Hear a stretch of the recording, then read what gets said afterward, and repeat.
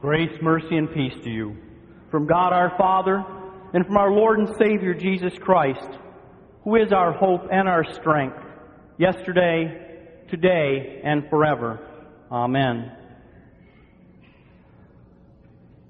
So, we've gone through several weeks at the end of the church year in which our lessons often spoke about the end times. Then we passed through the Advent season in a new church year, which also spoke about the preparations to receive the Savior, both as the Christ child and as triumphant Lord and King. Are you fed up with hearing about Jesus' return now? I sure hope you're not. Because if you stop and think about it, that promised return is really the only certain hope that we have of joy and safety, isn't it? We've had quite a ride this year on planet Earth. Ongoing strife in many places around the globe, some of which are still heating up and threatening to explode beyond their current boundaries. Financial meltdowns, fueled in part by greed, in part by nonchalance, and in part by sheer ignorance and incompetence. A year of politics such as never been seen before, the drama of which continues even now, well beyond Election Day. As we gather together tonight in worship, it's fine for us to acknowledge that New Year's Eve doesn't really have a particular theological importance to us. We come together, though, in worship because gathering in worship is what Christians do. The more often, the better. Doing so when reflecting upon the events of this earthly life and upon both the dangers and the opportunities of the future, as many people do around the turning of the new year, well, that's a good thing, I think. It's a good way for us to keep grounded in those things that are beyond this life, those things that give us hope and certainty in the midst of the chaos and the anxiety which daily surround us. Hearing the bold and quiet comfort of God's promises and receiving His sure and eternal benefits, even though they come in seemingly ordinary ways sometimes, that helps us to turn down the volume a bit on those who are shrieking all around us in gloom and in panic. Our Savior Jesus Christ promises us in the text for tonight that He will come again, and He wants us to be ready for Him. Like a little child who runs into his or her father's arms when the dad returns from work, we also can expect to receive Jesus with joy if we are ready for His return. For Christians, this return will be a day in which we can have great anticipation. We can look forward to it with great joy. It is the day in which everything that we have believed in without seeing will then become fully visible and fully realized. Many people don't seem to think that the second coming of Christ is going to be something joyful. Even many Christians, it seems, live in a constant fear of the second coming of Christ. They can't sleep at night because they don't know whether they are ready or not to meet Jesus. And unfortunately, there are plenty of preachers around what is sometimes known as Christendom who have fed into this fear, because they preach about the second coming of Christ in a very scary way. Maybe they think that they can somehow threaten people or scare them into becoming Christians if they remind them that Jesus will come again to judge both the living and the dead. But those important words from our familiar creeds are not a threat to believers. Instead, they are a promise, a certainty, a hopeful expectation. If you look at the Bible, neither Jesus nor His apostles tried to scare people to faith by threatening them with Jesus' second coming. When they spoke the gospel, and they invited others to receive Jesus. They did it by describing salvation, not condemnation. They spoke of the identity and the life of Jesus Christ and the love that God showed to humanity in becoming a human being like you and me. When Jesus talks about His second coming, it is done in order to encourage those who already believe in Him, not to threaten those who don't. It is to tell them that all of the promises that He has given them will one day be theirs, will be completely fulfilled. The gospel text for tonight contains a beautiful image of what is going to happen when Jesus comes for the second time. It will be good for those servants whose master finds them watching when he comes. Truly I tell you, he will dress himself to serve, will have them recline at the table, and will come and wait on them. Imagine this. You show up for work one day, and your boss meets you at the door and says, "Today, I'm going to do your job. Instead, you can go over to the golf course or the shopping mall and enjoy yourself on me. Here, take my car." It probably sounded just as unbelievable when Jesus told His disciples this parable. This is not just the way things that work in the world, is it? We don't expect that sort of a thing. It's the servants and the workers who have to wait on the master or the boss, right? Not the other way around. But here we see that it's going to be the master who will wait on the servants. Jesus says it another way in a different instance. Suppose one of you has a servant plowing or looking after the sheep. Will he say to the servant when he comes in from the field, "Come along now and sit down to eat"? Won't he rather say, "Prepare my supper, get yourself ready and wait on me while I eat and drink? After that you may eat and drink"? Will he thank the servant because he did what he was told to do? So you also, when you have done everything you were told to do, should say, "We are unworthy servants. We have only done our duty." See, that's how it's supposed to be when we're in this life. We serve the Master in gratitude for all of the blessings that He has bestowed upon us. But when Jesus comes again, it's going to be different. Then it is going to be the Master who will serve the servants. Then God's own Son will wrap His apron around Himself and be the servant of those who have been expecting Him.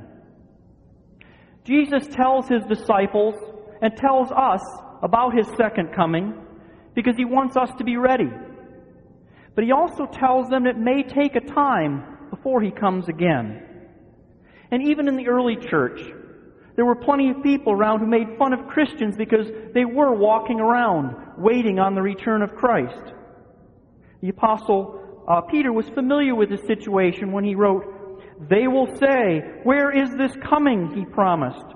Ever since our ancestors died, everything goes on as it has since the beginning of creation.'" But in response to that question about the delay of Jesus' second coming, Peter writes, continuing, "But do not forget this one thing, dear friends. With the Lord, a day is like 1,000 years, and 1,000 years are like a day. The Lord is not slow in keeping His promise, as some understand slowness. Instead, He is patient with you, not wanting anyone to perish, but everyone to come to repentance. But the day of the Lord will come like a thief. The heavens will disappear with a roar, the elements will be destroyed by fire, and the earth and everything done in it will be laid bare." The fact that Jesus' second coming may be delayed for a while is something that He wants us to be prepared for. But He also wants us to be ready for Him when He does come. He predicts, of course, that there will be plenty who will not be ready for Him, and they will receive their due consequences for that. A few verses further down from our text for this evening, we read, The servant who knows the master's will and does not get ready, or does not do what the master wants, will be beaten with many blows. But the one who does not know and does things deserving punishment will be beaten with few blows. From everyone who has been given much, much will be demanded. And from the one who has been entrusted with much, much more will be asked. No doubt verses like these have caused a great deal of fear about Jesus' second coming. Jesus makes it clear that we do need to be ready when He comes again. But exactly what does it mean to be ready? First of all, one thing must be emphasized, and that is what being ready does not mean. To be ready does not mean that we know when Jesus is coming. Jesus makes it crystal clear in the Scriptures that no one knows when He comes again. His second coming will be equally surprising as His first coming. And we're just going through that part of the church year when we recount about how unprepared the world was to receive Him the first time, even among His chosen people. But understand this, if the owner of the house had known at what hour the thief was coming, he would not have let his house be broken into. You also must be ready, for the Son of Man will come at an hour you do not expect Him. More than that, when He was walking around here on the earth, even Jesus Himself did not know when He would come again. He said, "But about that day or hour no one knows, not even the angels in heaven, nor the Son, but only the Father." Nevertheless, many people do seem to think that to be ready for Jesus' second return means to know when He is coming. They make themselves busy trying to figure out exactly when this will be, to interpret the signs of the times and attempt to figure out a countdown of days, almost like an advent calendar for Jesus' second coming. And it appears that the purpose of doing all this is to scare people. They claim that we've now progressed this far toward Jesus' return according to the schedule of the end times, so now we have to be looking out. This is a great heresy. This is a false teaching. A few years ago, you'll probably recall about so many people telling us that the end of the millennium would trigger the return of Christ. But we haven't heard much lately about that, have we? What does it truly mean to be ready? Well, again, in some of the verses following our text tonight, Jesus explains His parable. The servant who is not ready, He says, is the one who says to himself, "My master is taking a long time in coming." And he then begins to beat the other servants, both men and women, and to eat and drink and get drunk. In other words, the unfaithful servant is living his life as though his master will not return. He thinks that he can abuse his power and his autonomy as much as he wants, because no one will ever hold him accountable. But that's not the case at all. Jesus says, the master of that servant will come on a day when he does not expect him, and at an hour he is not aware of. He will cut him to pieces and assign him a place with the unbelievers. Not exactly the sort of situation that most of those who reject Christ are expecting, is it? For those who are not ready, Jesus' second coming will be a very unpleasant surprise. The servant who is ready, on the other hand, is the one who constantly does what his master has asked him and entrusted him to do. The Lord answered, "Who then is the faithful and wise manager, whom the master puts in charge of his servants to give them their food allowance at the proper time? It will be good for that servant whom the master finds doing so when he returns. Truly I tell you, he will put him in charge of all his possessions." The faithful servant does not have to make any special preparation when the master comes, for that servant is always ready. He does not need to know the time of his master's arrival. He is ready regardless. That is how Jesus is encouraging us to live our lives. And the good thing is, we know what Jesus expects of us. We know from the Scriptures what Jesus wants us to do. The Apostle John tells us about some Jews who came to Jesus and asked him, "What must we do to perform the works of God?" Jesus answered them, "This is the work of God, that you believe in Him whom He has sent." It is helpful to consider what it means when Jesus compares His relationship to the church with the relationship between a bridegroom and a bride. When Jesus comes again, He comes to get His bride. That is why the thought of Jesus' second coming, it's not a scary thought to me at all. Because of the perfect love that Jesus has, there is nothing at all that will ever keep me from being together with Him for eternity. In general, we have a lot of practice in preparation in our day-to-day lives, don't we? Our entire lives, in a sense, are always about being prepared for something, being prepared to have something to say, being ready to react in a certain way to a given set of circumstances in our work, being ready for a presentation or for a class project or a test or a quiz. And it can be quite stressful for us to have this pressure on us to be ready at all times. Do you sometimes have nightmares about not being ready? I had a dream a few times when I was in college that I'd forgotten to drop a class during a semester. It was coming up on the time for finals, and I kept dreaming that I was still going to have to show up and take that final exam without having done any of the readings, without having attended any of the class sessions, heard any of the lectures, without having done any of the homework or done any of the prior tests or quizzes. My grade for that class for the entire semester was going to depend on my lack of preparation. And I had nothing. But how can we be ready for Jesus when He comes again? For those of us who believe in Him, it's really not hard. Thanks to God's working upon me and upon you, I know what I'm going to say, and I'm sure so do you. What's even better, I know what Jesus is going to say. That's why, unlike that horrible dream I kept having about that exam, I'm not worried about it. Because I know that Jesus wants me. Jesus has said so. I also know that He has prepared me.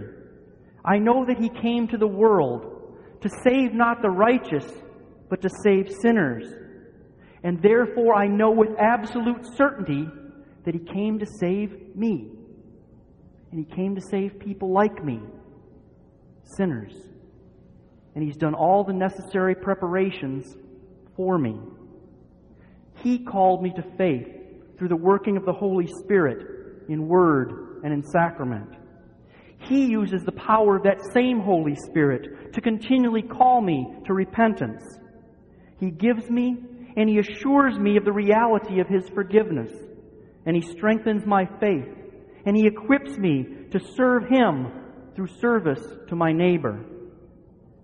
All of this keeps me in the faith, and that makes me ready for His joyous and triumphant return, whenever that happens, in my lifetime or beyond. As His precious child, that description fits you perfectly also. For you, this night, like every other time in your life in Christ, is indeed the beginning of a very happy new year. When Jesus, your bridegroom, comes, you will be ready to return, to run back into His arms and to welcome Him, to be united once again with Him who has loved you and who has given you His peace which passes all human understanding. Happy New Year, in Jesus' name. Amen.